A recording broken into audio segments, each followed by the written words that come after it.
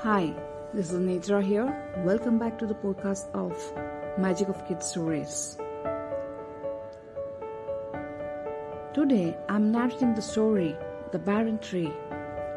Let's start the story. David had a huge apple orchard which bore the finest apples.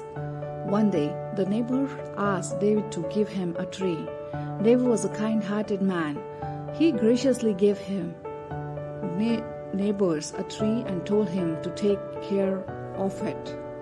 The neighbors went home happily, but now he was in fix. He wondered where he should plant the apple tree. He did not want to plant the tree in his garden, for he was scared that passerby might rob the delicious fruits. He did not want to plant it near the door, as his children might pick the fruits. After thinking hard, he planted the tree behind his house where the sun hardly ever visited. A whole year went by, but the tree did not bear any fruits. Slowly, the branches dropped and died. The neighbors angrily accused David of giving him a barren tree. David listened carefully to what had happened and then replied, "How do you expect a rich and generous harvest with the greedy and mean-hearted?"